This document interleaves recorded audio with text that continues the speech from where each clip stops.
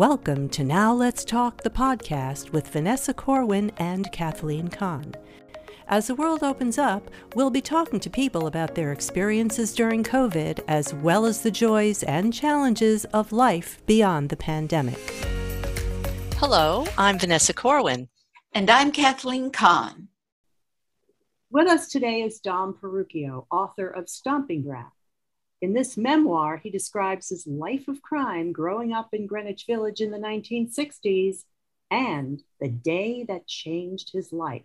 Welcome to the podcast, Dom. Nice to have you. Hi, thanks, ladies, for having me on your podcast. So let's start from the very beginning. Why did you want to write this book? Basically to, I guess, get my life out there kind of before I forgot it. It was basically a tribute and a dedication to my mother, who, suffered through all of the turmoils that I put her through and what life put her through. And I want to thank my family, and I want to give a big shout out to my co-author about the book, because he was very instrumental, Charles Messina, in getting it done.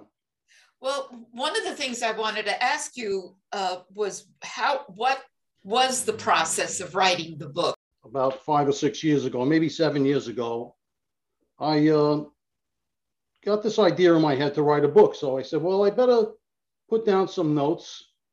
So I wrote about 200 pages of handwritten chapters or notes, whatever you want to call them, tried to assemble them together in the form of a book. And then after I retired, I shopped around for a publisher or somebody even basically to clean up the book, because it is my first book and I'm not, savvy on writing books. So at this point, enter Charles Messina, correct? Yes. It was kind of a strange situation. I had seen one of his books that he had written previously, and I didn't know him because he's about 15 years younger than me, but I reached out to him through his publicist. It was just amazing that he had gotten back to me so quickly. So I explained to him what my lifestyle was, because he didn't know me either because of the age difference, although we grew up maybe on either side of the village. The village is kind of divided by 6th Avenue. So I was on one side, he was on the other. But I knew his family, and he knew where I used to stay and my friends. So that's where it all started. And about a year and a half later, we finalized everything and we published it. You have so many things in the book that you have overcome. For people that have not read the book, can you tell us more about, as a young man, what kind of a lifestyle did you have? Well, as I previously said, the book was a tribute to my mother. She was estranged from my father because he had a terrible gambling habit and ran up a lot of debts. So we came across a powerful mob figure that my father had owed money to. And I don't know how it happened, because I was a little young at the time. I was only 10 years old. And my mother and this mob figure kind of made a relationship out of it. So basically, at 10 years old, I was introduced to this different kind of a lifestyle. The village had all of these mob figures in them, and he kind of influenced my life. So tell us about some of the things that you did as a kid growing up. You maybe got involved in some criminal activities. It was a normal upbringing. I mean, I went to a Catholic school. I came from a middle-class family. I graduated grammar school, all throughout grammar school and into high school. We played a lot of sports, but we were always into a lot of mischief because we never stayed home. And kind of mischief?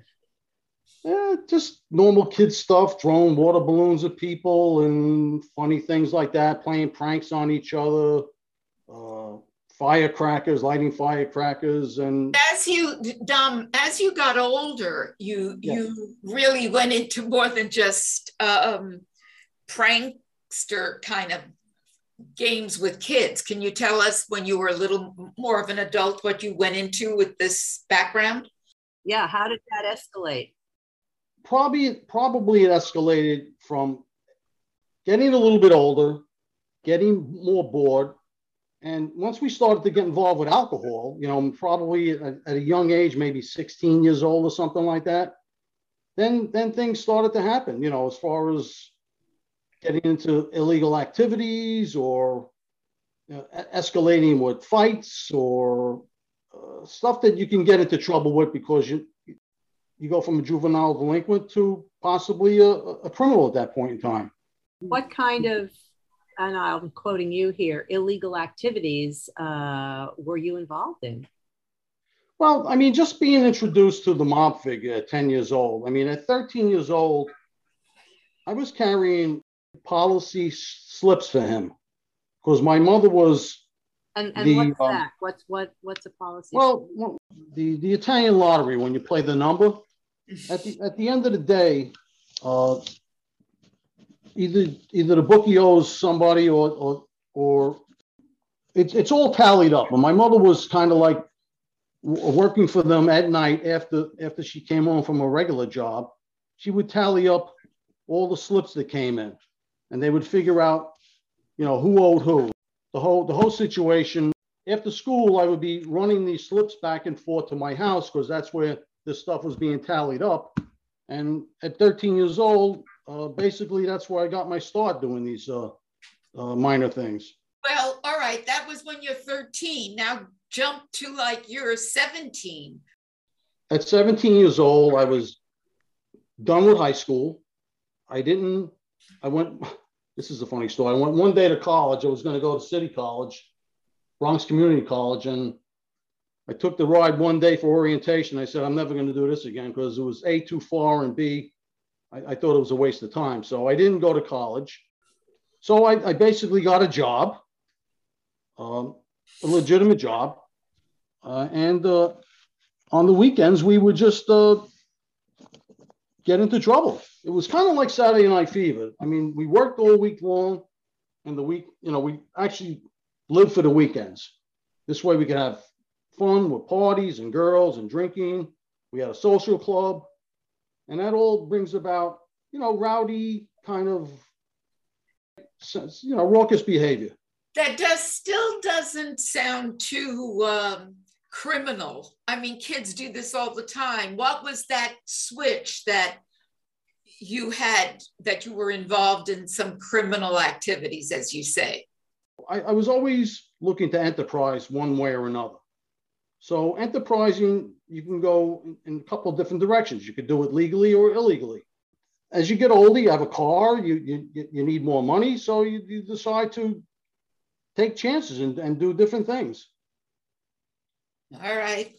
You talk about in your book something that happened on 47th Street at one point where you totally changed your life around. Do you want to describe what happened? Yeah, basically, I was working for two of my lifelong friends. They were in the jewelry business. They had a legitimate and illegitimate business going at the same time. They had a booth on 47th Street where they bought precious metals and sold jewelry. And basically, they needed people. They needed me to watch their booth when they weren't around. They hired me as, really wasn't a bodyguard, but it was more like an extra pair of eyes, because we're dealing with high amounts of cash, and there's always jewelry and gold and diamonds around. So it was a dangerous situation up there, even though the NYPD tried to keep it in check and they had private security up there. But back then, in those days, it was kind of like the Wild Wild West, and it could be very dangerous. That's where we got into trouble one day. They had a client, and the client didn't want to deal with the transaction downstairs, so they had an apartment upstairs. So we had dealt with them in the past, And we went upstairs and they held us hostage at gunpoint, robbed everything that we had on us, and let us go. But before they let us go, they were, I don't know what their game was. They were maybe playing Russian roulette with us. They were putting the gun to a pillow, and we were gagged and we were handcuffed. And then after that, they let us go. And I was very surprised. And I always felt that that incident was part of the divine intervention that I dealt with a couple of times in my life. And I'm around to talk about it. Myself and one other person could have died that day.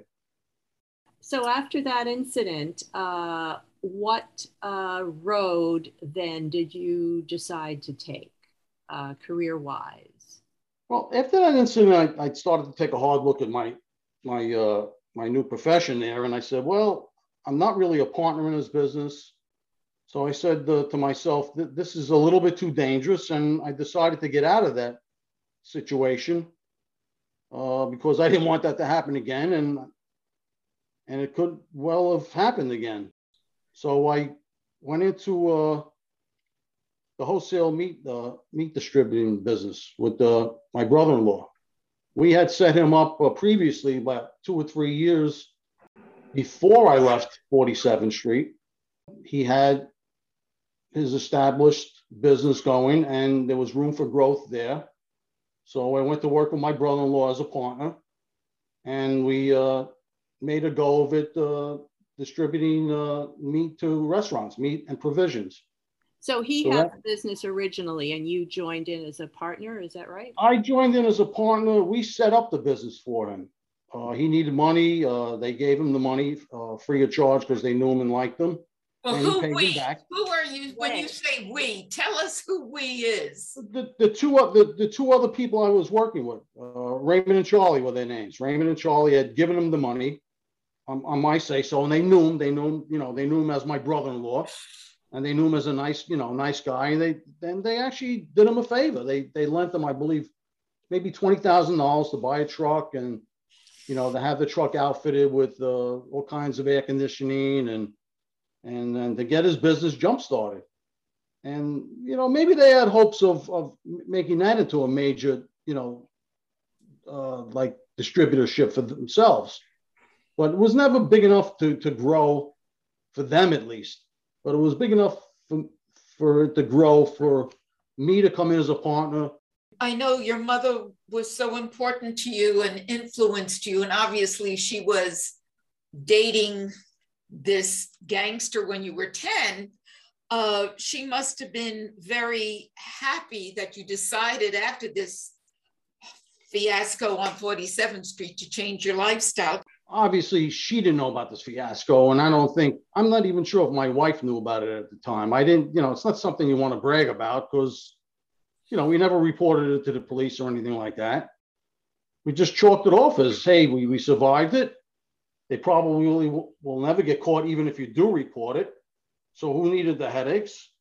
But she was happy that I was working the meat business with Andy because Andy was my brother-in-law, that was his name, and she loved Andy, and and she was very happy about that.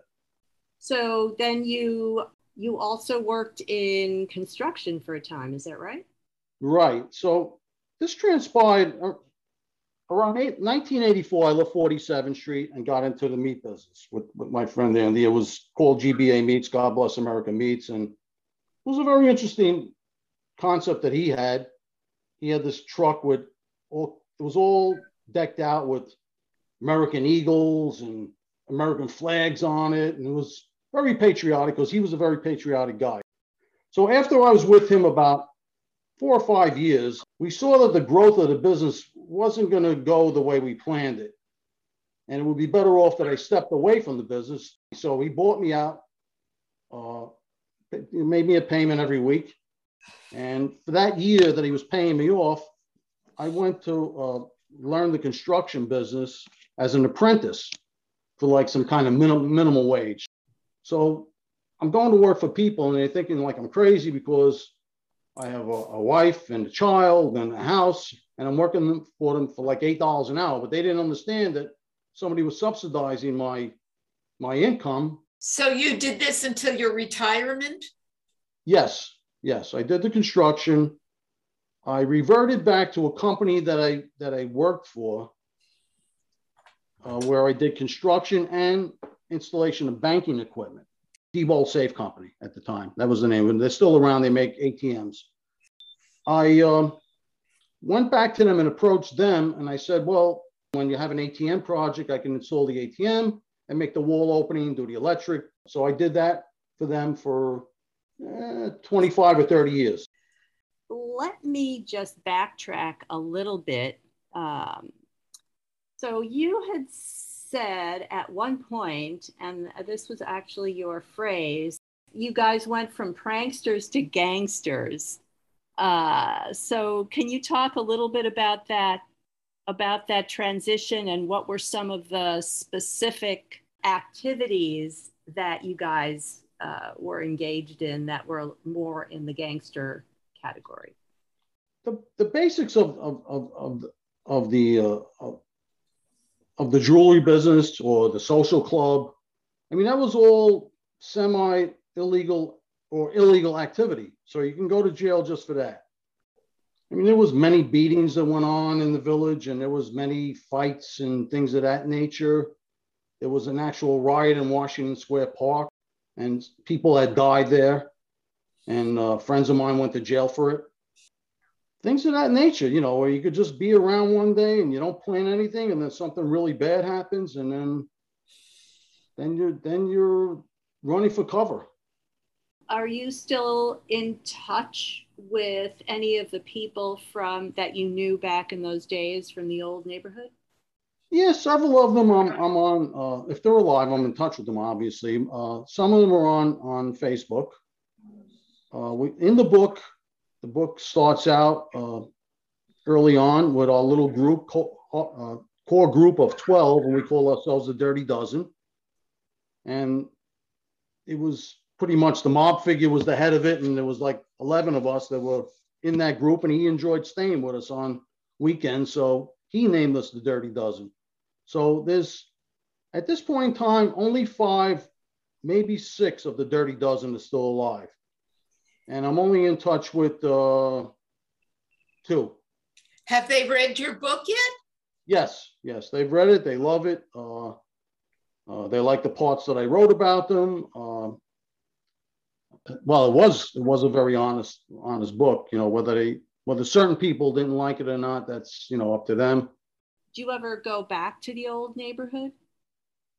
Not that often. When my mother passed away, and this was a long time ago, like in 1993, that was pretty much me stopping going back to the village on a regular basis. A lot of people have moved away.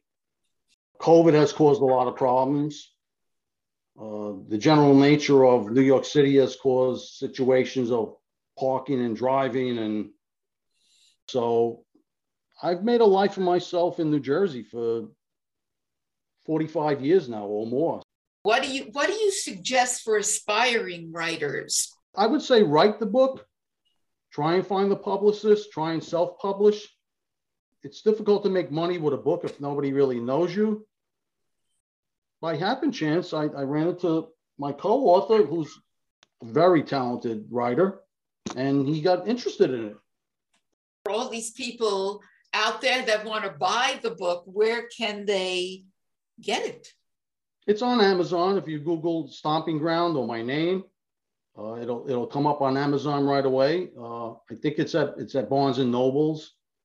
A lot of stores don't put books on shelves anymore, so you order it through the internet, and you'll get it in a couple of days.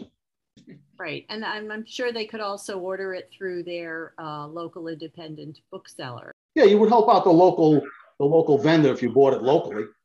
I just want to say one other thing. There's a book coming out next year. There's no name to it yet. A friend of mine is an established writer, and he's putting together a collaboration of 40 individuals, 40 stories or chapters from people who grew up in the village. So I wrote one chapter recently, and my chapter is called The Summer of 1968. it should be very interesting with stories about artists from the 1960s that, were in the village, and, and my chapter about the summer of 68. You'll have to let us know when this is happening and what the name of the book is. Absolutely. Yes. Definitely Yes, I will. keep us posted on that. We'll be on the lookout.